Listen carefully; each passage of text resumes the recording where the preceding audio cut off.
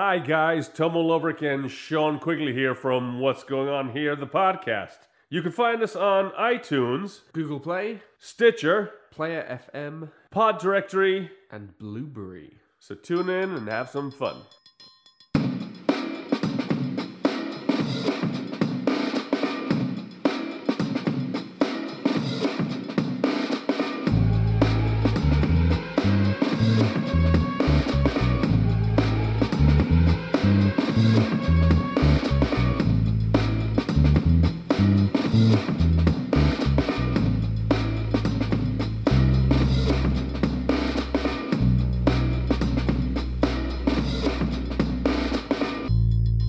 And welcome back, ladies and gentlemen, to another episode of What's Going On Here.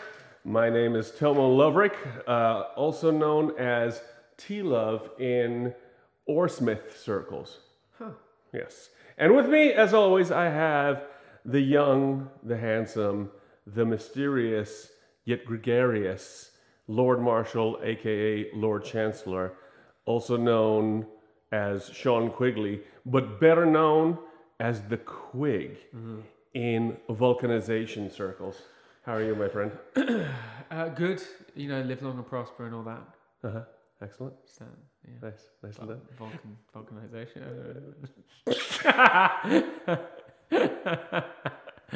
Okay. Apparently your science has been lacking at RADA. They're not very big on science, are they? I don't know. You know,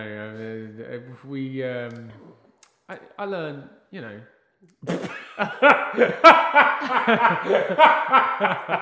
I learned all the important ones. I know the important ones. The important ones. You know, E equals MC squared. You know, I know that one. H2O. I know that one. Don't jump from heights. Fire, water, fire, air. water. Don't touch fire. Stay away from boiling water. That's a good solid science background, my friend. You know, burn copper, make green. There you go. Wow. I hear Dow Jones, not Dow Jones, Dow Chemical has openings for you. All right, folks. Well, thanks for joining us once again. We took a lengthy break here, and we apologize for that. But we are back, and we're back to our usual shenanigans. We have what we do, for those of you that don't know, we watch the middle 20 minutes of a TV show or a movie that few people have seen or heard, or sometimes it's a popular one, but more often than not, it's stuff that most people haven't seen. And then what we also do is review I'd like adults. to check that people haven't seen it as well. I don't know about you, but I make sure that on my days off, I go and I knock on people's houses. And I ask politely, and then it gets violent sometimes. Okay, I'll that's grab well, them and I say, "What haven't you seen?" Okay, you know what? See, these people, What's Going On Here had a grassroots campaign, and I wasn't even aware of it. And this is well done on your part. Yeah. This is why you're the Lord Marshal. Because people just don't ask. If you just put it out there and you say, "Well, what haven't people seen?" People don't answer. You have to knock on doors. You Yes. have to be a go-getter. This is. You are like the Pete Buttigieg of the podcast world. Yeah. That's what I think. Oh yeah, I've seen. Yeah, he's knocked on many a door. Yes, yeah, Grabbed of course many he a has. person by the scruff. Not only that, he'll speak to them in whatever tongue they want because he speaks like 12 languages. All of them equally poorly, from what I've heard. Nice. So we watched the middle 20 minutes of a show or movie, and Sean finds out whether people have seen it or not. And we also review adult beverages, be it beer, wine, cocktails, spirits. As the weather gets colder, I think we might have to try a few spirits. Indeed.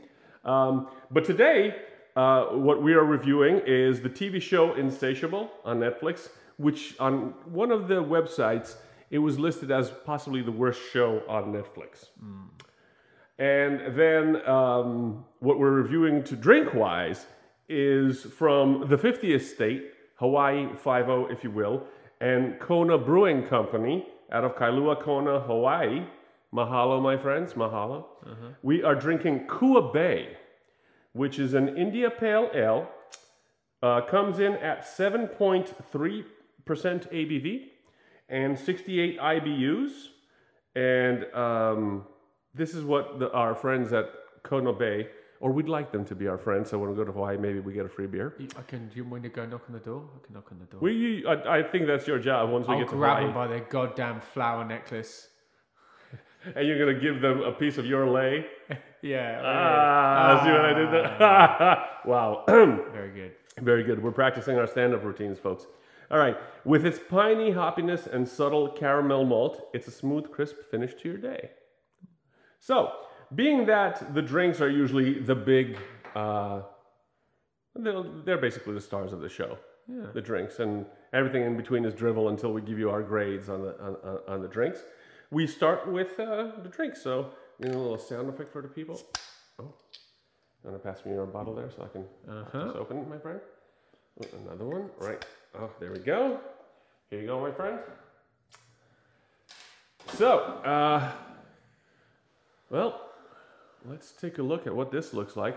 Now, it comes in an amber bottle. It looks fairly clear just looking through the amber bottle. Oh, look at that. I didn't even see that they have like a relief of Hawaii on the side. Like a topographical relief. Yeah, that's nice. It is kind of nice. That's a nice little touch. I dig that. Liquid Aloha, it says on it. And I'm A-okay with that. So here we go. Cheers. Yeah. Oh, wow. I wasn't expecting that. That's nice. That's really nice. That is really nice, actually. I was not expecting that. I wasn't... that's really nice. When you said it was like 68 IBU, I was expecting it to be a little bit more kind of IPA-ish, a little bit more kind of... Well, it is. It's very hoppy. Yeah, but it's... But at the same time, and it's actually a great description. The piney hoppiness of it kind of comes through.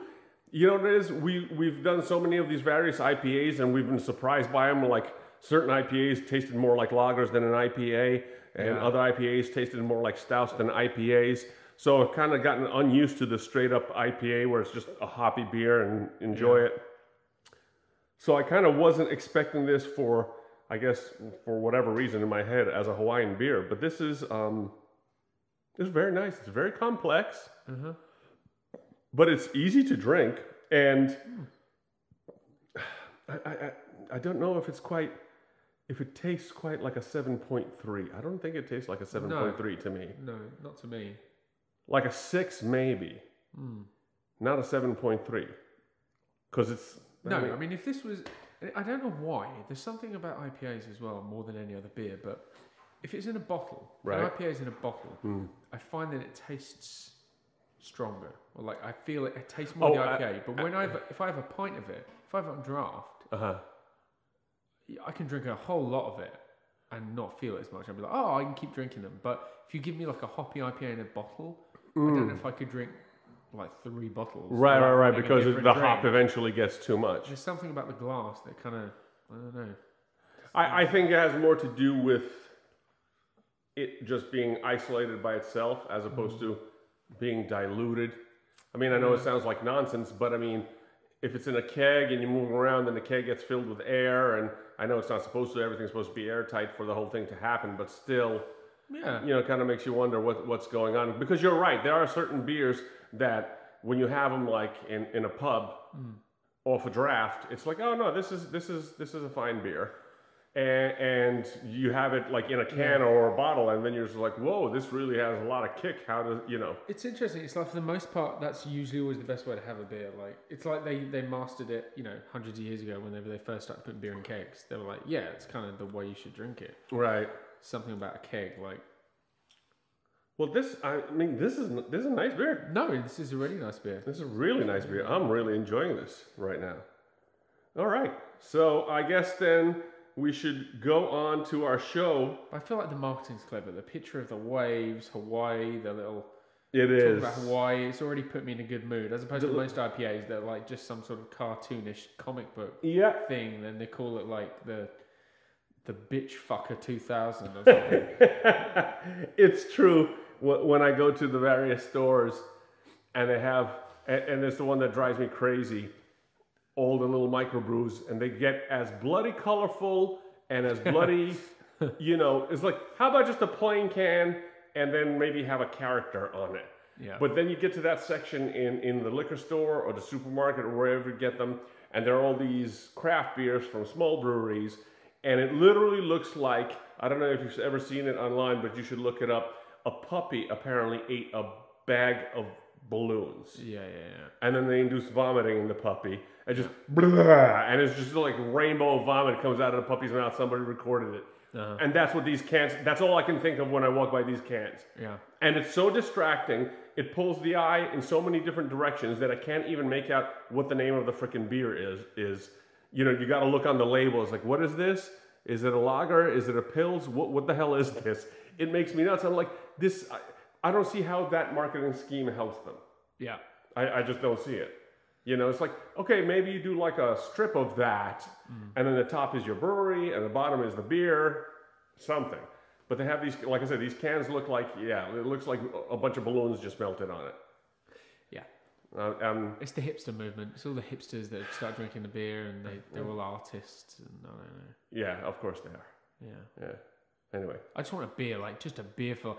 If I like worked in the marketing industry for like the ATF, I feel like that'd be the best situation. If like there was this subset of the ATF where like they decided all of a sudden all marketing had to be done through them. Like you couldn't make your own marketing, and I just make so much money for all the. You'd just be like, I just have a bottle that would just be like a plain bottle, and it would just be like a picture of an aging man on it, and it would just say like beer. And same as cigarettes, it would just be like beer. Cigarettes for men.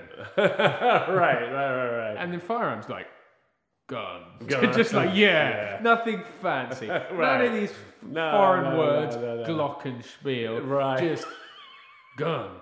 Made in the USA. I love that you focused on glockenspiel in particular, because it's a very mobile instrument. Of course. Glockenspiel. What the fuck am I talking about? Glockenspiel. Yeah. Glockenspiel. For men that like their church music loud. Yeah. I did. Oh my god. For a minute there, I really thought glockenspiel was a gun. No. That's what I'm saying. Okay. I think you know what's coming up now. You have to tell everybody about your problem showering. Oh god. Yeah. Okay. Yeah. So I just admitted to someone beforehand. And I never really voiced it out loud too often because I never really thought about it being weird. I was doing some Googling. So I believe I have this condition, this interesting condition, whereby if I'm hit in the face with air, wind, like that kind of air, or water, but like a shower, obviously I'm not like, you don't get hit in the face with like a wave of water, but like a shower on my face, or a little bit of air from like an air conditioning unit, or like if I stick my head out for a car or anything. Right. I can't breathe. I just stop breathing. Like my body just goes, no, not breathing now. And it's led me to a lifetime of not enjoying showers. I can't put my face under the shower without being able to suddenly like grasping for air, like the water hits my face. I can't wait for you to get a role on a TV show or in a movie where you're the doting husband and you prep this just amazingly romantic Valentine's Day, birthday, anniversary thing. Yeah. And you guys are taking a nice, intimate shower together in the scene. I don't know what. And you get to the thing and you're about to kiss her, the actress that's with you, and you lean over and that water hits your face and you just go into full seizure, right? I don't know what masochistic director on earth would cast me as someone that was going to have a fucking shower scene. I'm writing a movie specifically for that, and I'm casting you in it. That's a done deal now. Now I have to do it. It's a moral imperative just to get it on camera. Actually, it'd probably make a great sketch. Yeah. It would make no sense. Yeah. It's just like the world's most romantic actor. It's like based on true events. Right.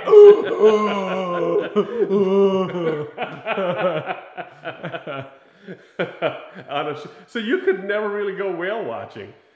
Oh, no, you could, because you'd have to be in the cabin the whole time. And then when you get out there, because I went whale watching when we were up in Maine. What's up with whale watching? What's so? Well, it was a catamaran, and we were doing 32 knots for like about 2 hours. So there's lots of wind. Yeah. Well, I just don't have my face in the wind. I can be in the wind. I just turn my face away. Okay. Like if the wind is coming at me like here, I turn my face like that, and I'm fine. Oh, it's just that if it's where my face is, I can't catch my breath. So you turn the other biblical cheek. I turn the other cheek. You're very good and of I you. am fine. I just, That's very good of you. That's very high of you.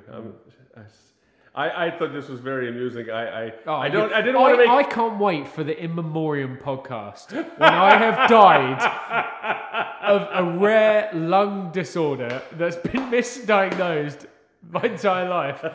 They're like, man, you had this crazy. Oh man, it was like COPD 4000. I wanted to do the ALS challenge with him. I dumped a bucket of water on his head, and he just dropped dead because he drank the whole bucket right in front of me.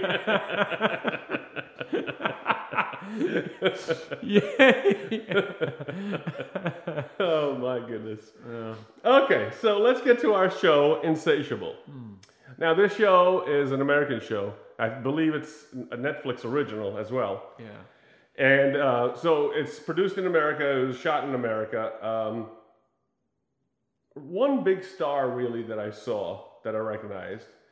I recognized one of the actors, but I didn't know from where. But the big star in question is Alyssa Milano. Yeah. And in case you were wondering, she's still as gorgeous as ever. She has aged very well. Let's put it that way. Anyway. But this is the premise for this movie. And like I said, on one of the websites, it was listed as basically the worst TV show. This is the premise of the TV show. Listed as one of the worst TV shows on Netflix. And this is the premise. So they had 12 episodes of this. It's actually rated TV mature. I don't know if you're aware of that. No. Because to make things interesting, we switched it to be dubbed over in German. So they had availability in French, German, Spanish, and Italian. So my guess is they were hoping this was going to be a big hit, but I don't know how much of a hit. But this is the premise anyway.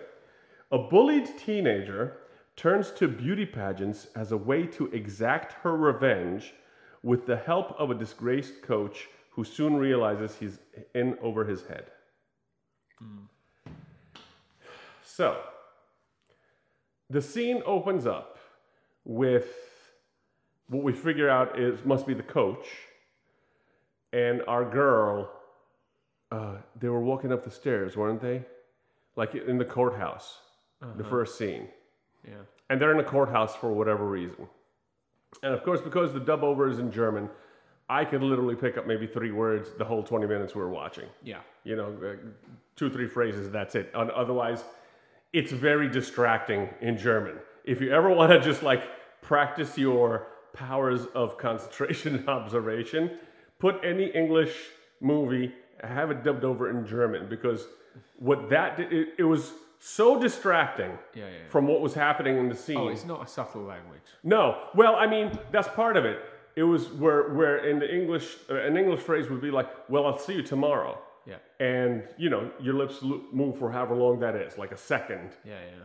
But this was it would start probably 2 beats before the dude's mouth moved. Yeah. And it ended 3 beats after he stopped talking.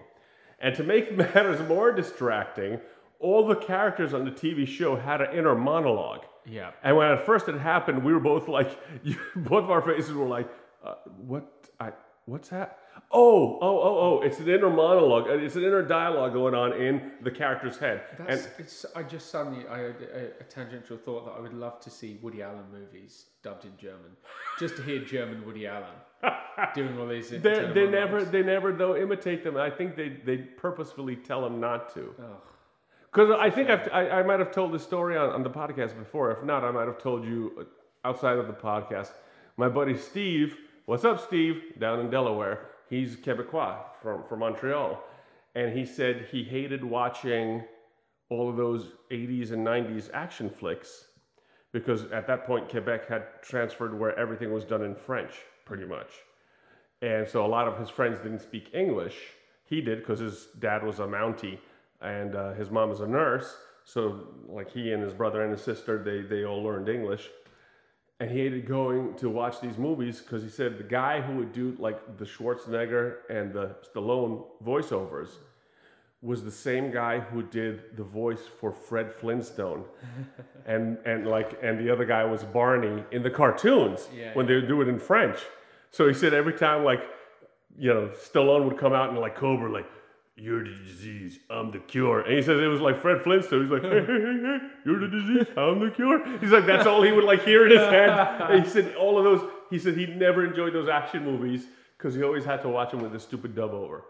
So I think purposefully to, and I don't know who decides who the voice, or I guess the studio decides who's doing the dub over, not the country, or is it the country that imports them? I don't know.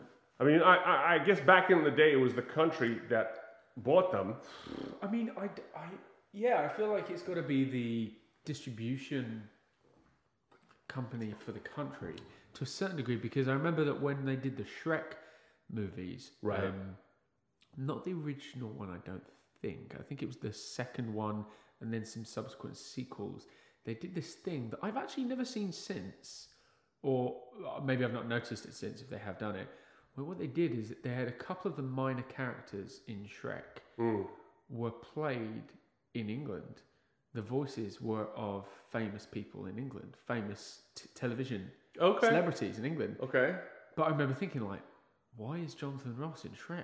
Like, this doesn't make sense. Or like Graham Norton. And like these people that are like big in England, like, why would they be in Shrek? This is a Hollywood movie. And they're looking into it, it's like, no. They actually recorded like 6 or 7 versions of like purposefully for like people that were famous, recognizable voices in their own countries, right? To record those lines that they could release in each territory for different versions, right. Because it would give a more familial edge. Sure. And I think they probably had someone like Andy Richter doing the voice in like the US version, and then like over here, or like Dana Carvey or something like that. Right. In England, they had like Graham Norton and like Jonathan Ross or whatever. Right. Like Jimmy Carr, I think, people like that, and you're like, interesting. Okay. So I assume, and in that case, I'm like, I don't think Shrek had anything to do with that. Like that must have been just the British distribution company. Was like find people. But you know what? I mean, it's obviously a marketing move. I'm not quite sure how it. Well, I dare say that in the other countries, the distribution company buys the rights to distribute it, and then all costs from therein are shouldered by said distribution company. Then the profits, whatever it works out to be, goes back to Hollywood. Yeah. But so it behooves the distribution company that as many people as possible see the movie, and therefore, like you said, the familiarity, people go like, oh, Graham Norton was the Pussycat, or whatever. Yeah. So that actually that does make sense in a way. But you're right. I wonder now if like in Germany or in Portugal or Italy, they do the same thing. Yeah, I don't know. But it's weird with how it works with Netflix. Because Netflix is a completely different animal now. You don't have a distribution company, you're online. From what I can tell, the way I imagine Netflix works as a pitching method is people line up at a big massive door that's like Netflix Towers, and they go into a door and there's like a big, there's a big chair and you don't see the other person behind it and you're pitching. The Iron Throne because it's 30 feet tall. And then every now and again it will turn around and you'll see the person and it will be like a 6-year-old boy like just sitting on a box of books wearing his like dad's suit or something. That's like, yeah, I like that. I like it. Like, that's the guy who makes the decisions. I think so. I actually just read an article that Netflix might be in dire financial trouble. I saw that. Doesn't surprise me. You saw that they said they're thinking. One guy was saying that he's thinking it was going to tank like 70%. Doesn't surprise me. I mean, it's a sad story, but it happens. It's such a common story, especially in America with business. Is like they basically created a industry, right? But they had no means of exclusivity within the industry. They basically created the industry and just left it wide open for every existing huge company to just come in and copy them, right, and just tank them. Yeah. Like, it happens over and over again. It's like, and the only way you make money by doing that is by selling quick and hoping to like trademark a bunch of things that people can't copy. I was going to say, what's happening with this with the digital age, these old studios and Netflix set the parameters for it, basically turn into the pharmaceutical industry. Because in the pharmaceutical industry, you basically, these companies nowadays, they don't even like to do their own research anymore. These big pharmas, your GlaxoSmithKline, your Pfizer, your Merck, these big companies, they find these small biotechs that have a great idea, that do all the work, and it's a company with like 15 people where they just bust their asses for, 3-4 years, 5 years, however long it takes them to get this drug to be approved by the FDA. And then when it gets approved, they'll be able to charge whatever, because, if it's a life-saving drug, it's one of those people like, oh, what a ripoff, you're killing people. Well, look, we just dropped $5 billion developing this drug. We're not going to sell it for $1 because there's not enough people on the planet, and that's if they all had this disease to get it kind of stuff. But what they do is then the patent lasts, I believe, just a year on the drug. Unless, like certain companies, which was it? What's the one with a P? Prozac. Prozac had some 10 or 12 different things it could treat. So what happens is they release a drug. The drug is exclusive to that pharmaceutical company for a year. And at that point, the minute the drug gets released, what happens is all these generic drug companies, they just buy it in the store, bring it back to their labs, break it down, analyze it, and make it now for way cheaper. And so the generic now, instead of this being, $100 a pill, generic is now $20. It costs the generic company, maybe $3 to make this, whereas the other company, it costs them maybe $20 to make this. And so they have a year to basically make as much money as they can, and then it's off, the generics take over. Unless you have a drug that you can prove can be used for all these things exclusively. And then Prozac kind of carried that for, I want to say something like 10, 12 years, and it was just like things you would never think Prozac is for. It was just like, oh, well, it's to treat depression. What else? Oh, it's to help with headaches. What? Oh, it's to help with your blood pressure. What? It's to help with a bad stomach. What? And just whatever, wherever it kind of showed that it's effective, and they could claim it's like, oh no, it works for this, and we want to, and so they would just show put it on a birthday cake. Nice decoration. Right, basically, and then those drugs are the real big money makers, and then the company can keep the patent for some 15, 20 years. But because of Netflix and what its distribution model was, there was no way for them to patent anything, and the idea was, if you ask me, they jumped on the let's have our own studio too late bandwagon. They should have been making movies and TV shows.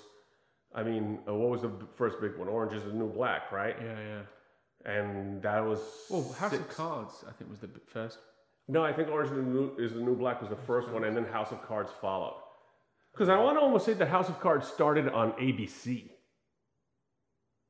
On TV. I don't know. But I mean, they should have started, if you ask me, before. Because they had the perfect format. Because like originally when they started, they were just sending you DVDs in the mail. And that kind of knocked Blockbuster out of the business. And then, once the speeds got up and once studios were like, oh yeah, let's give you this. And then they were like, and they were printing their own money. I mean, they had that whole thing where they raised the rates from $6 or $7 a month, or $8 a month to 16. And people were like, oh, this is crazy, and they're out of their mind and whatever, and their stock went from $160 to 40, and now it's at like 500. And it was just like, well, so much for that idea. Yeah, we're going to take a lump because people are going to say, screw this, but we have everything. And that's when all these other companies were like, wait a minute.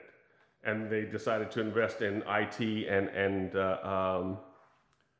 getting the servers up and whatever. And so why are we giving these guys our shows to show when we can set this up ourselves? I think there are ideas they had that could have saved them.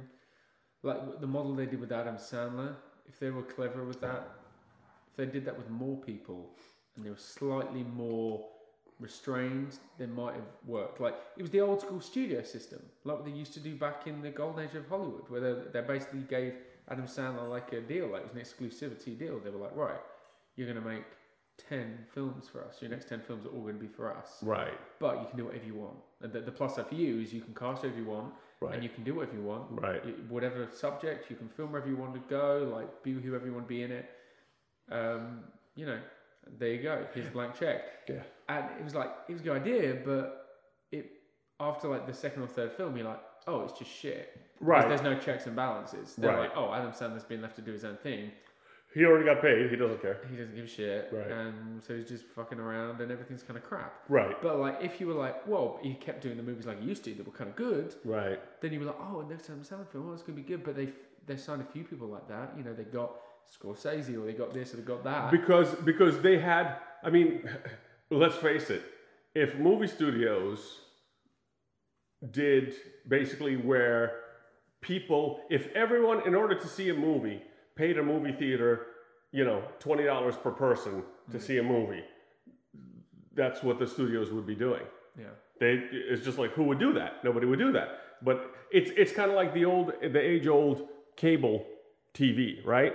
Cable was supposed to be just, you paid for cable TV, and then you're just supposed to get programming with no commercials. And then they just started adding programming, and now, unless you're paying an extra $20 a month, you're seeing commercials. Yeah. I mean, shit, the various internet companies, what they're doing now is they're collecting money from advertisers to throw advertising in your face, and then if you don't want the advertising, well, you better pay me not to give you this advertising. So it's kind of like they're like bookies. Yeah. I'm getting paid no matter what you guys do. Yeah. And it's insane. And so, like I said, like you said, Netflix didn't care because, oh, the movie sucks? That's okay. I still have $16 a month coming in from everybody across the planet. Yeah. Like literally. Yeah. How do you beat that? So, and I mean, we've talked about that, and you were saying how I think this is going to be the future of the movies, and this is how the studios are going to do. I think Disney actually has a really good chance of knocking Netflix out of the water because, one, they consolidated basically the major movie studios. They have all the money in the world. They have all the money in the world.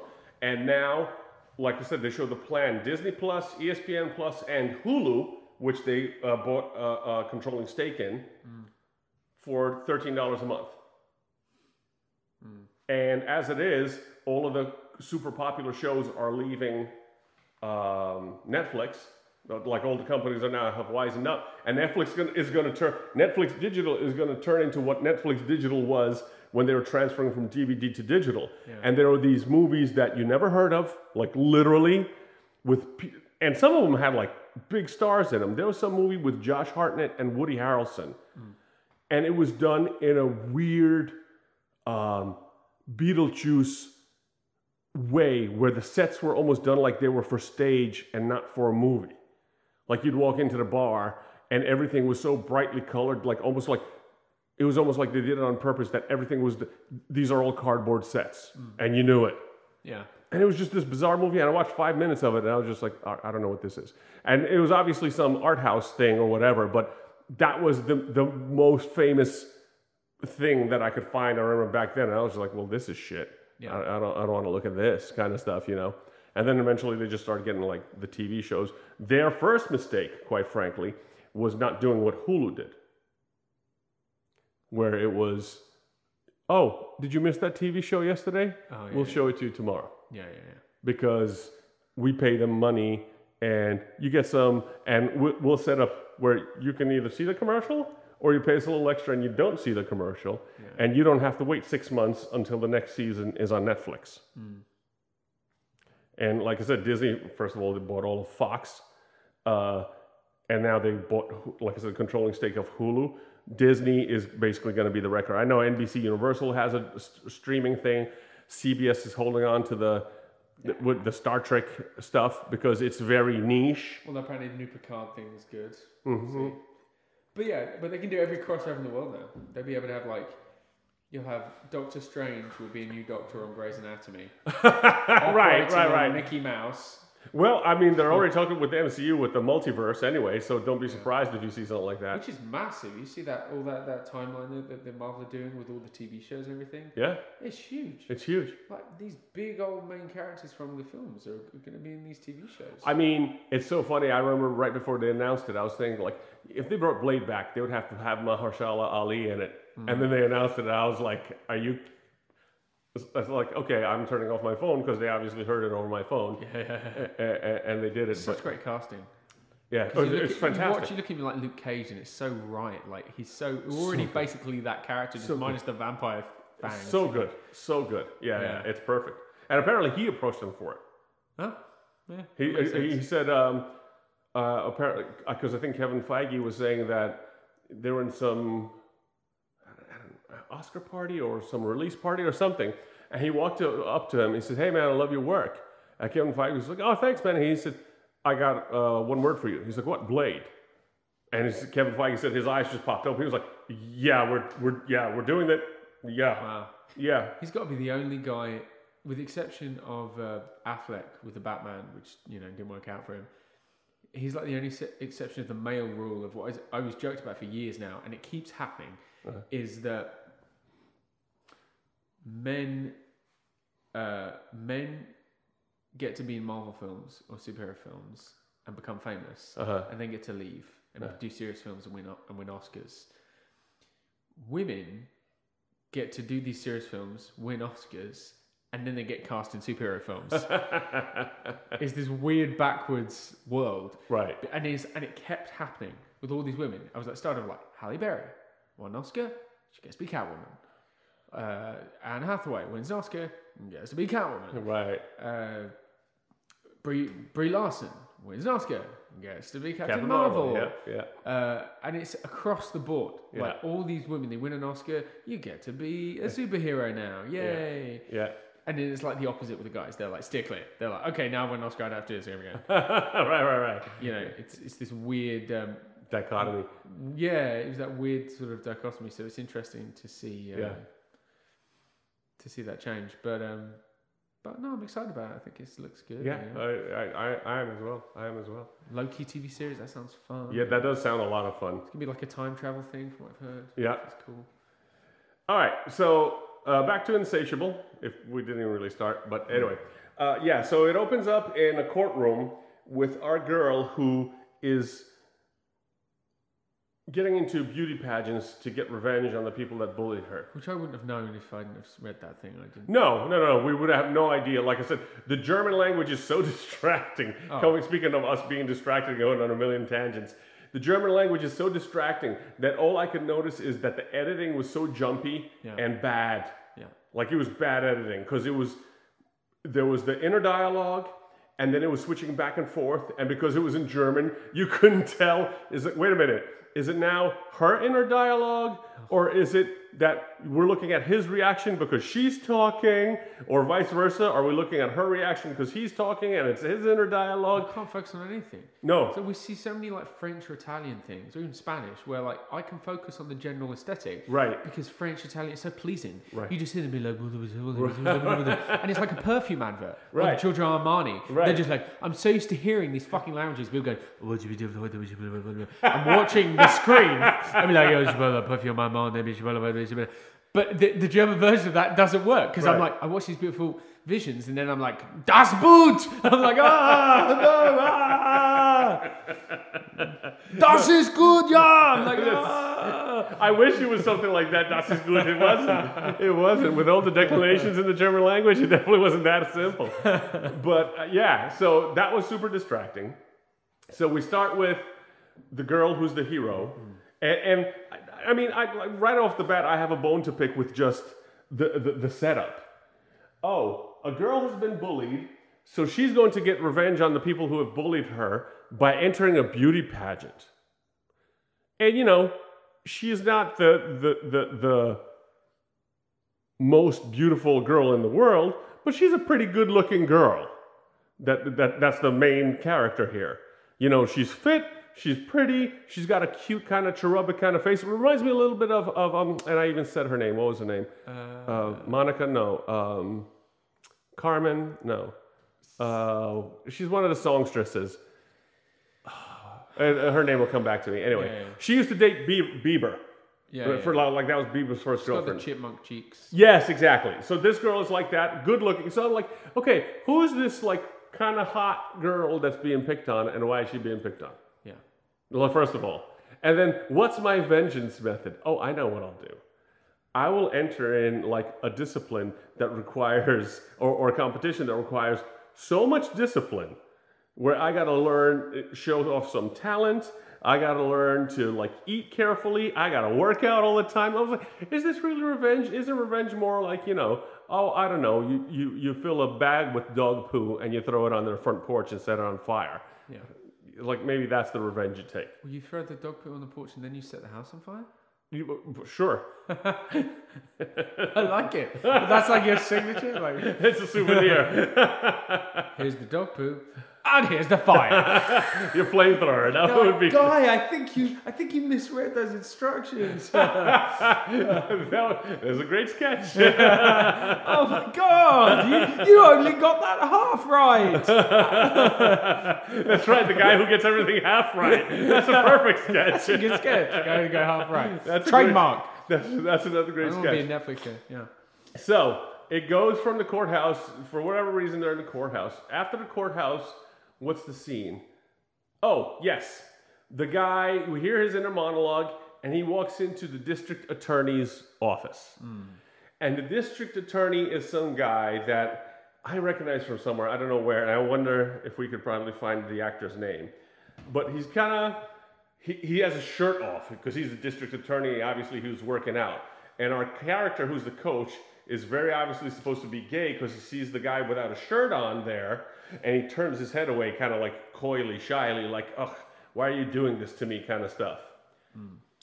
And they have a discussion, the district attorney and our coach, and then that ends that. Then it shows a scene.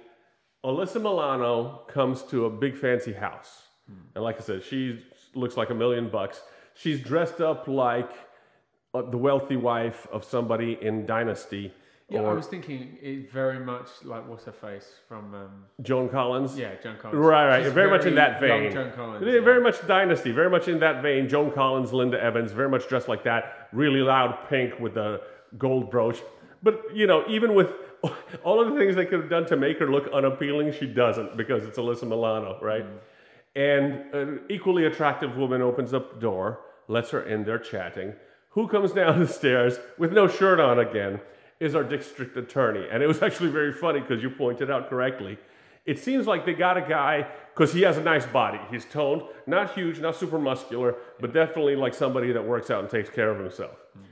But it's like, his face isn't that handsome. He's kind of got big ears and a weird looking kind of hairline and whatever.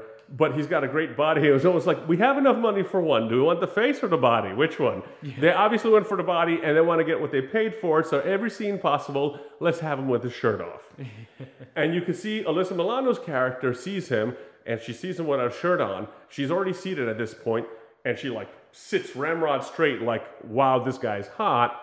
And then the woman who brought her in starts making out with the guy. Like not, oh, honey, hi, let me give you a smooch. Like, full-throated, like teenagers, horny on senior prom kind of making out. Yeah. And I was just like, I don't think I've ever, now I've been with my wife for a long time, but even so, I don't think I've ever been around another person with my wife and made out that blatantly and felt like comfortable about it, unless we were like stark raving drunk. Oh no, I've been around people that have done that though a lot. My little brother used to do that all the time. It was so weird. He used to date this girl and they used to just full on make out. It's the most awkward thing. He came to see me do a show once. I was in a show and my mum came and, and his girlfriend at the time, and they were all sitting together, and I came to see him after the show and they were literally making out next to my mum was just sitting there, and then they were sitting there and they were just like... in each other's throats. And Playing I'm like, tonsil hockey. What? I'm like, what the What's fuck going is on? this? You know, that reminds me of what's her name? Audrey in A European Vacation with a boyfriend in the beginning when they're just like making out at the table. Yeah, it was just like that. Yeah. That's. I don't know. Speaking of Vacation, my wife got me to watch. I've never seen it before. My wife got me to watch The Breakfast Club for the first time. I'd never seen it. Okay. That's a good movie. Yeah, The Breakfast Club was.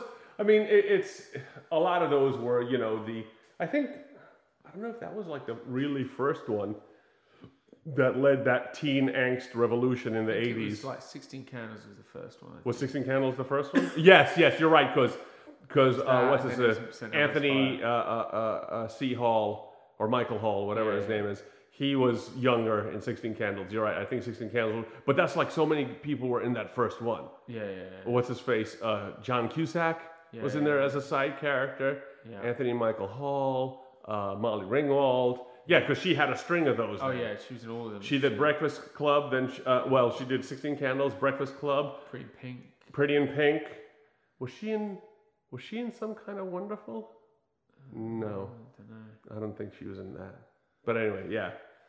But it was good, but it is kind of age. It's funny. My wife was very excited to show me the film because she had all these fond memories, and specifically of what's his face. He plays character in it. She was like, "Oh my god, I loved him! Oh my god, I loved him so much. He was my favorite." Like, she's really excited for him to come on. And then I was like, "Him? What is this guy? Who was it? Emilio Estevez? No. Judd Nelson. Judd Nelson. She like huge crush on Judd Nelson. Loved the hell out of him as a kid, and then he comes on, and I'm like, this guy? I'm like, wait a second. And I was watching it, I'm like, I think Johnny Depp stole Captain Jack Sparrow from this weird boy, man. That's actually like not a bad comparison. I'm like, this is the same thing without the Keith Richards thrown in. This is. He's wow, got like that's a fantastic fucking bandana around his boots. Leg, yeah. And he's like got this. But that was the 80s all thing. These layers. Yeah. I'm like, he was wearing like a sweater and then a plaid top and then a denim jacket and then a coat over the top of it. Yeah. And it was so weird. And he wasn't like a good-looking guy, and he's not even like a tall. It was interesting. I was like, why? I'm actually stunned that your wife felt that way about him because, I mean, it was dated by the time she would have seen it. Yeah. Because that movie came out in 84, 3? I think it was 85. 85? Yeah. Right. Yeah. So, you know, but it's not by the time she would have been old enough to appreciate isn't it. Isn't that funny? We say that, but I mean, time has certainly marched on a lot quicker these days than it did then, I think. Like 1985 to 1995, things weren't too different, but when you think about that, from like say 1985 to 1995, right, that's 10 years. Yeah. But when you think about that now, like for a movie that was 10 years ago, now, like a movie from 2009, it's not that dated. It's not dated at all. Like you were like, that was fucking 10 years ago. There are movies from 15 years ago now that I'm like, that was 15 years ago. Right. Like Iron Man. Yeah. You know, it's really weird, like how that perspective changes as you get older. Well, but I mean, but that's the whole thing. I was kind of right on the cusp before digital everything when I finished college, because I remember my senior year in college being in the computer lab. Doing a project for like a physics lab or something like that. And I saw a buddy of mine, and they had these old VAX computers. And he's typing away, and I'm like, what are you doing? And he said, I'm talking to a chick in Connecticut. And you know, my campus is in Long Island. I'm like, what? What are you talking about? He said, I'm talking, and I'm looking for a phone. And I'm looking for a modem. I'm looking for a phone. I was like, what? No. You just do it through I was like, what? I was like blown away. It's like, what are you talking about, spaceman? You know? Yeah. And literally a couple of years later, at this point, I'm already with Annie, and her brother's in college. And he's like, oh yeah, we got a T1 line. What did you guys have? I was like, we didn't have internet. He's like, what? It was literally like between 94 and 96. I was like, my college, at least none that I knew of, it certainly wasn't in the dorms. Yeah. We didn't have the internet. We like barely had cell phones back then, literally. And even then, that was used mostly for an emergency, and you paid like $20 a month for the cell phone. Yeah. And he was just like, oh no, we got T1 lines, which at the time was like lightning fast. I was just like, what's going on? And I remember seeing a Patton Oswalt stand up that was talking about the difference from the time George Bush started as president to the time Obama started as president. Oh, yeah. He said, if you were basically in a coma for 10 years, you would be so bewildered and so lost. Yeah. Because one president's son was president when you went into the coma. Now it's this cool black cat who's the president. And your phone, that basically contains all of human knowledge and you can stick it in your pocket. Like, whoa, what? Really? I mean, 10 years. Yeah. 10 years. It went nuts in 10 years. Oh, yeah. Because, now it's just marketing kind of try to keep it up. But when you look at it with the phones and everything, they're constantly trying some new shit with the phone. But you've already achieved what you needed to achieve with these phones. Yeah. But they're constantly like, the new Apple 11, who cares? Like at this point, honestly, I just want to use my phone to call somebody. The most useful thing of the phone is like texting and Google Maps. That's the two most useful things of the phone, so you can see if there's going to be traffic so you can get from A to B without being 2 hours late kind of stuff. But like those 10 years from 90, that's not even 90. That was like from 98 to 2006, 7. Yeah. It's just insane the changes that happened. Yeah. Laptops became, tablet computers. For your birthday, I'm going to give you a walkie-talkie and a compass. Dude. Like, there you go. And you know what? And I'll know. Here's the thing. I'll know how to use both. I mean, but I don't think people just really appreciate the changes that have happened like within our lifetimes. Yeah. Especially if you come from a non-developed country, like to the U.S. or something. Like I used to stay in places regularly that didn't have running water. Just because. But that's the other thing in the U.S. that's actually kind of a weird dichotomy. There are places all throughout the U.S. that were so behind from the coasts. And I remember one of the sales guys in my company, he said he went to, and this was in a hospital. So these are educated people, nurses and whatever. And he said, you take the mouse. And one nurse jumped out of her skin and started freaking out. And she was like, there's a mouse in the lab? He's like, what? She's like, we got to get that thing. We can't let them, we can't let vermin in. And he's like, no. This thing's called a mouse. She had no clue. Yeah. And you're like, wait a minute, you're a nurse. You finished college. It's like, and this is probably 2002, 3. Did someone check to see that there wasn't a time loop opened up in another room and she snuck in? Maybe. That's the first thing I'd do. Guys, we're in a secret lab and there's somebody who doesn't know computers. Who's opened a time warp? And we would have gotten away with it if it wasn't for those meddlesome kids. Yeah. Scooby-Doo reference. Now I'm just thinking that this one person who worked there just constantly meets antiquated things that it didn't even occur to them. So they're like... Right. Yes, that woman should be hung for not listening to her man. Well, let's tie a stone around her feet and throw her in the water. If she comes up, she's a witch. If she doesn't, God bless her soul. Yeah, right. So anyway. You're like, she's so ironic. I love her.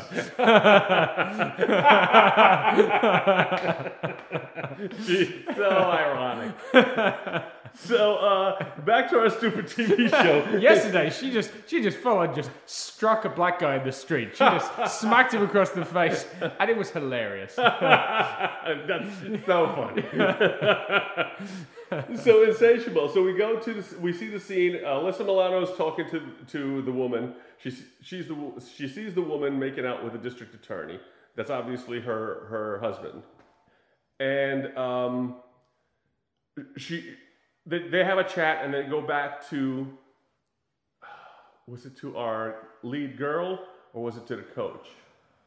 Yes, it goes back to the lead girl. She's in the bedroom, her bedroom, filling stuff out in a like a diary, and stepsister, and her stepsister's kind of like a comely looking thing, very dressed up.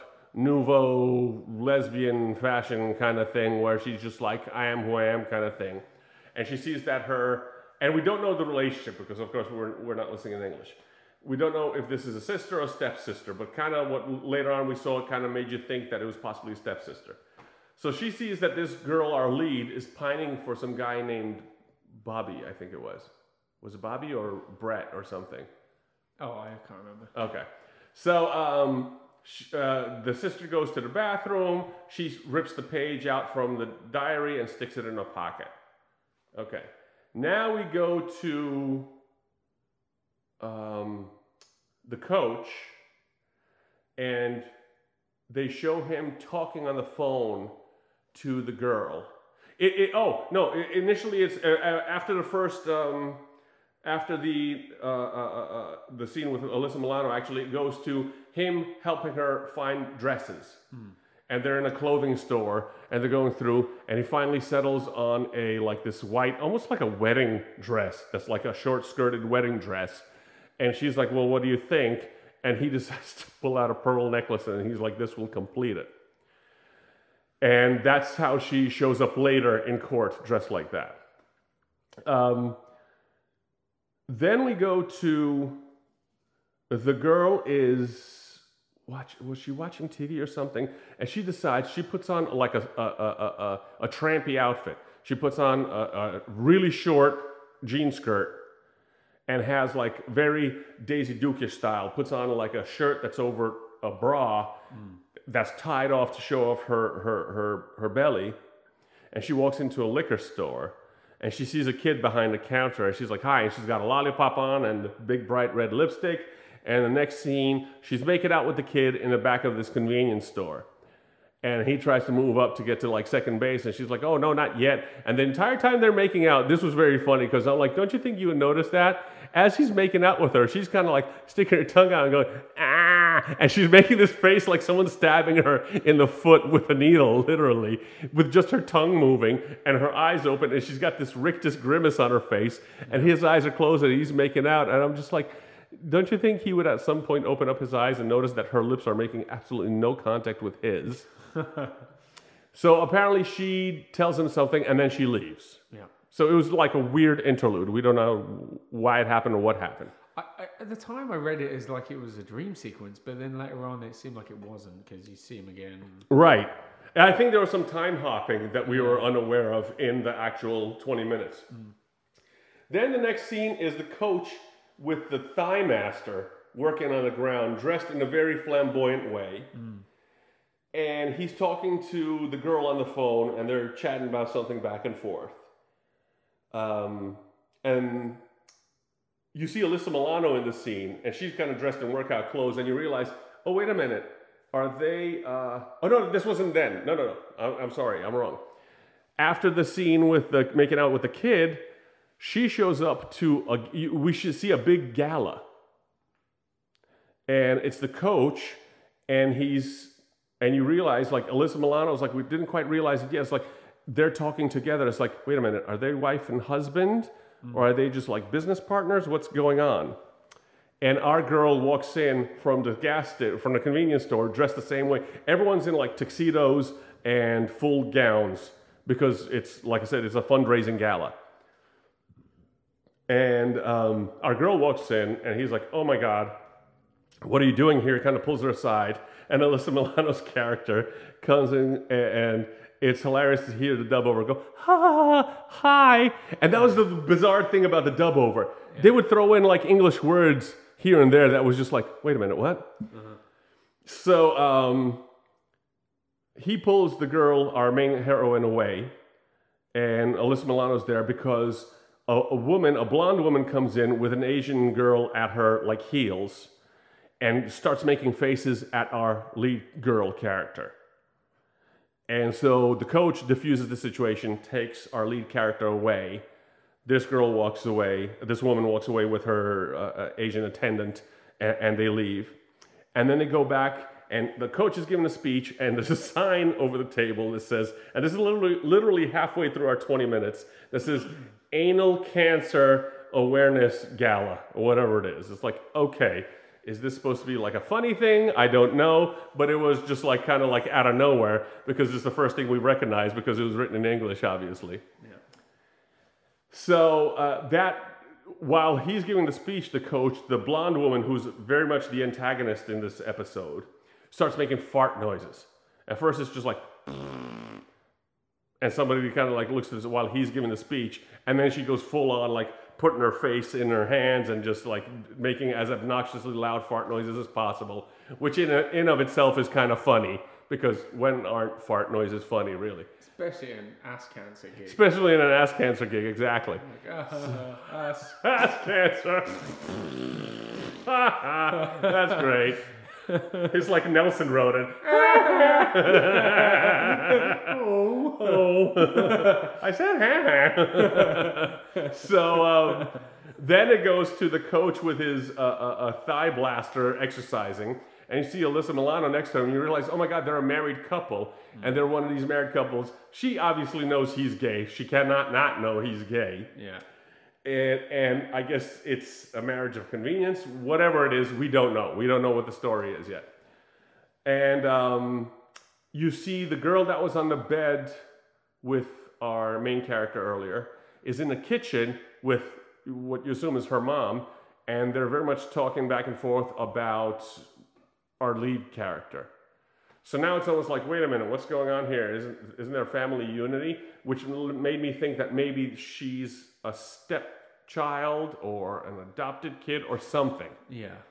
I don't think adopted kid, I think stepchild, because when you adopt a kid, there's a lot more love in there than what these two are showing. Unless you're doing it for cash. I don't know. You know. So then we go to I think then it goes to the court case where she's dressed in white with the pearl necklace. She has the kid from the convenience store in like the viewing seats in court. The district attorney is going against them.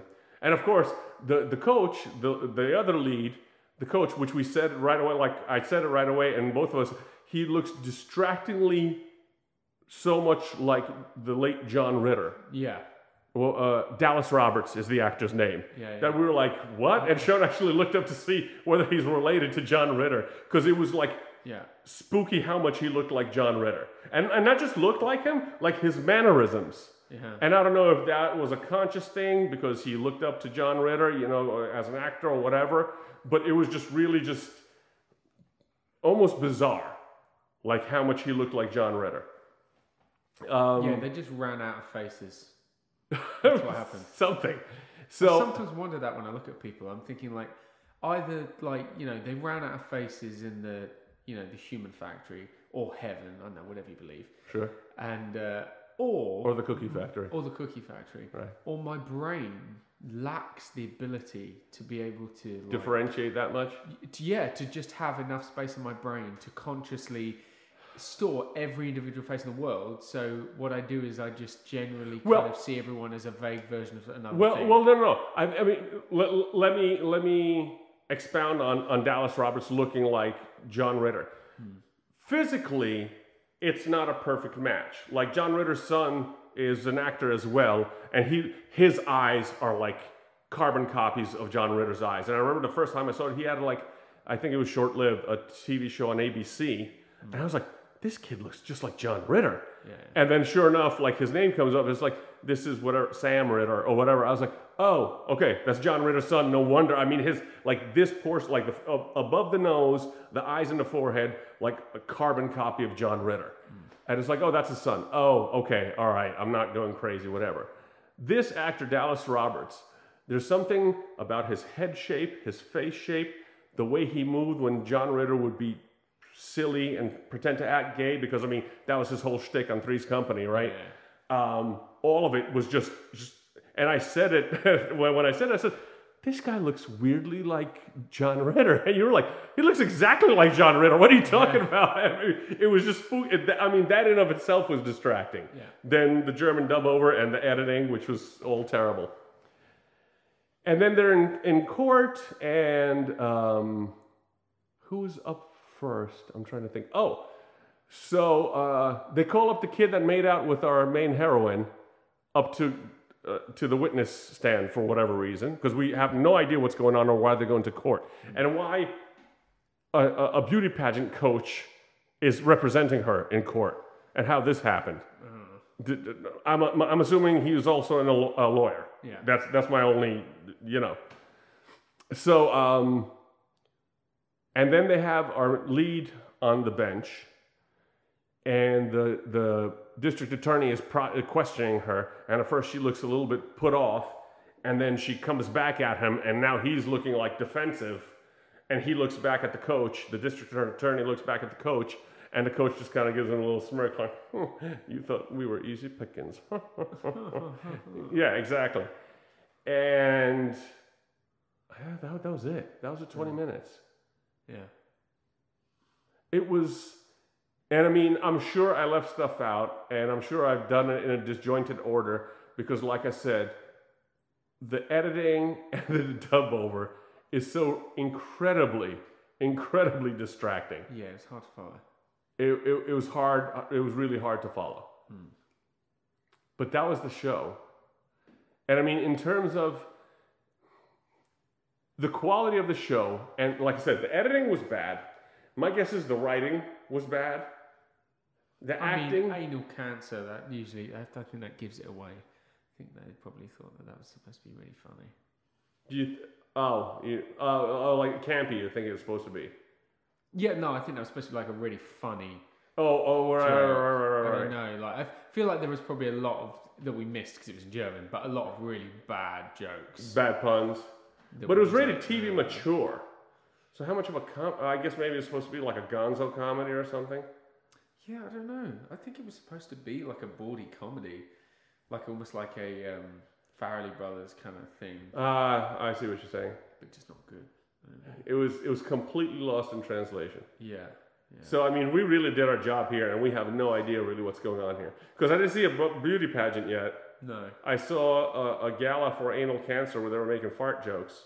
Oh, that was the other thing. That's one of the things that I missed. The blonde woman with the Asian assistant, the little girl, is in her kitchen meeting with a dude, and he's like a big African-American dude. And the way the setup started going, and they're talking back and forth, I started laughing. I said, like, this now is starting to look like a German porno. Yeah. Because, it's like, what's happening here?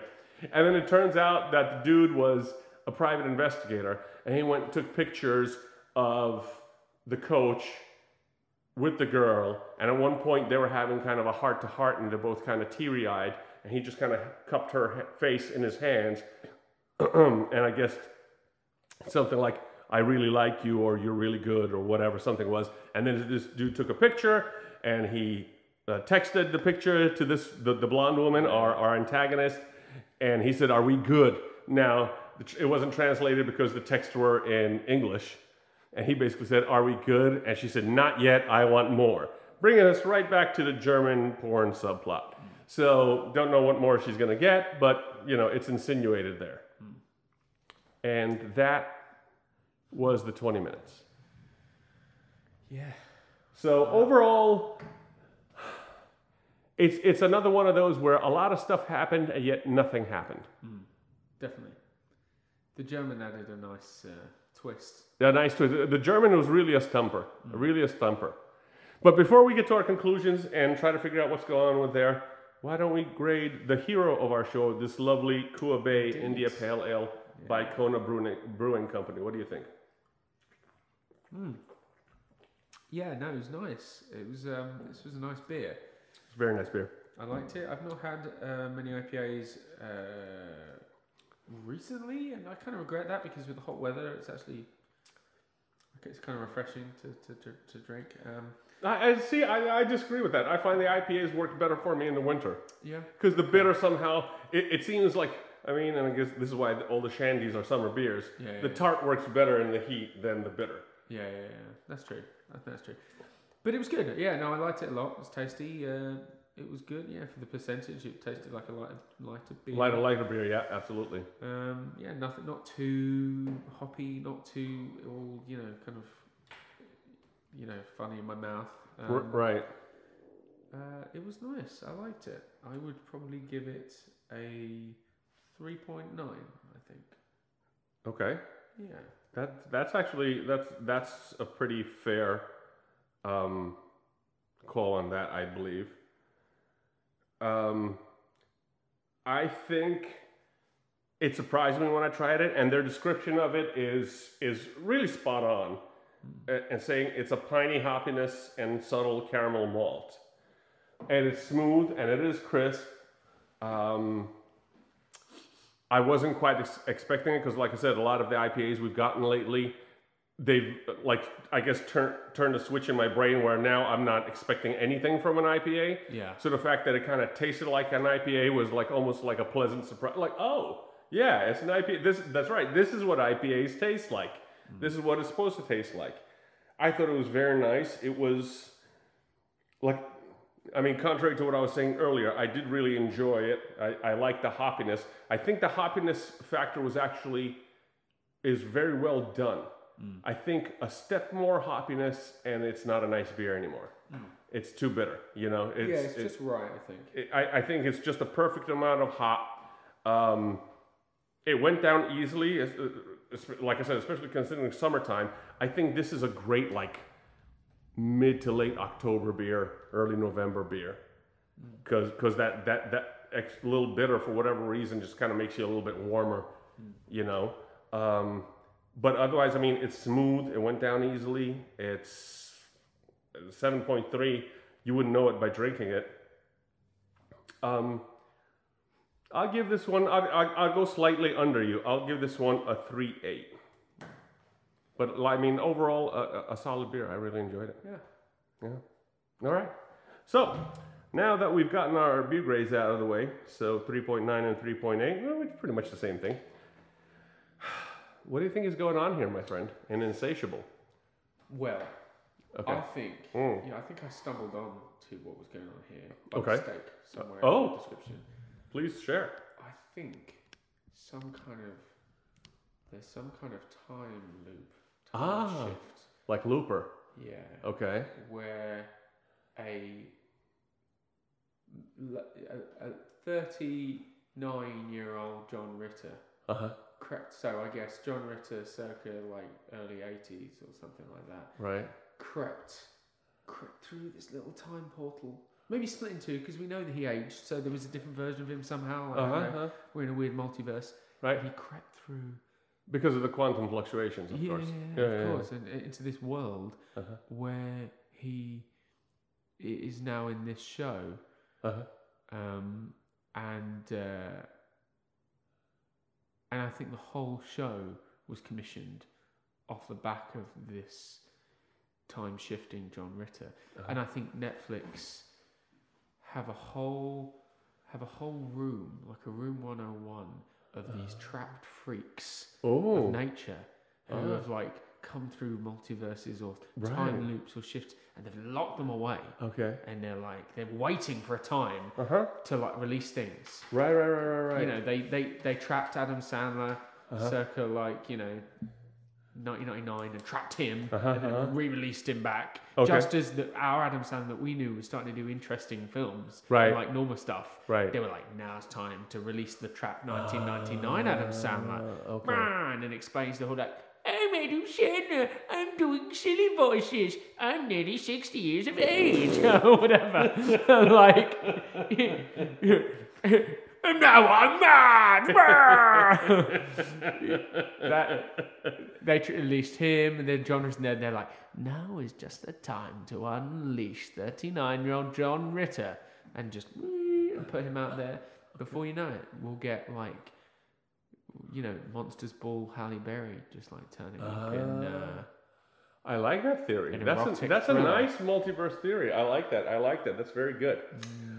This is what I think is going on here. Insatiable. It's in the title.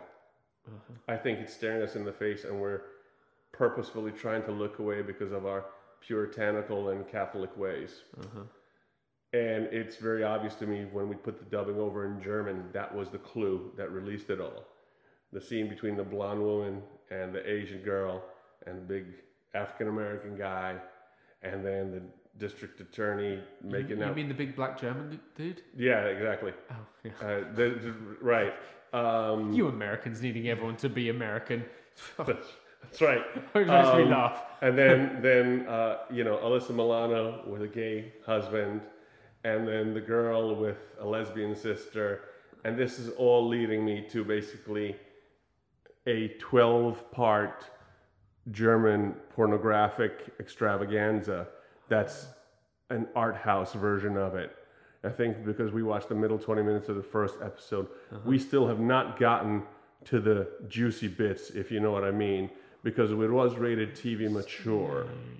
So I think this is actually Disney trying to normalize German pornography. And they disguised it by having everybody speak English. And maybe, like, Alyssa Milano being all kind of sexy, and there being the subplots of like maybe something sex going on but not, and the Disney influence and the various things. Maybe to fit with the multiverse theory, maybe they've got some sort of Harvey Weinstein behind the whole thing. The whole thing feels like maybe it could be like a Harvey Weinstein production, which would make it almost like a sex school. Almost exactly like a sex school. So there you go, folks.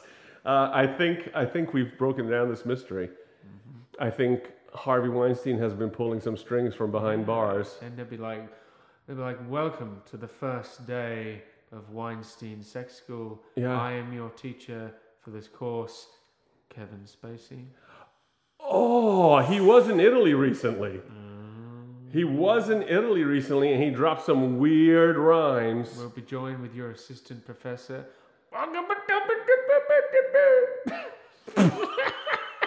That's my Bill Cosby. I was going to say, who's that? Who is that professor? I'm not sure who that professor was. It was Bill Cosby. I mean, No? Did he sound different in America? In English dubbing, he sounded You're like... You're right. He was doing it with his German accent.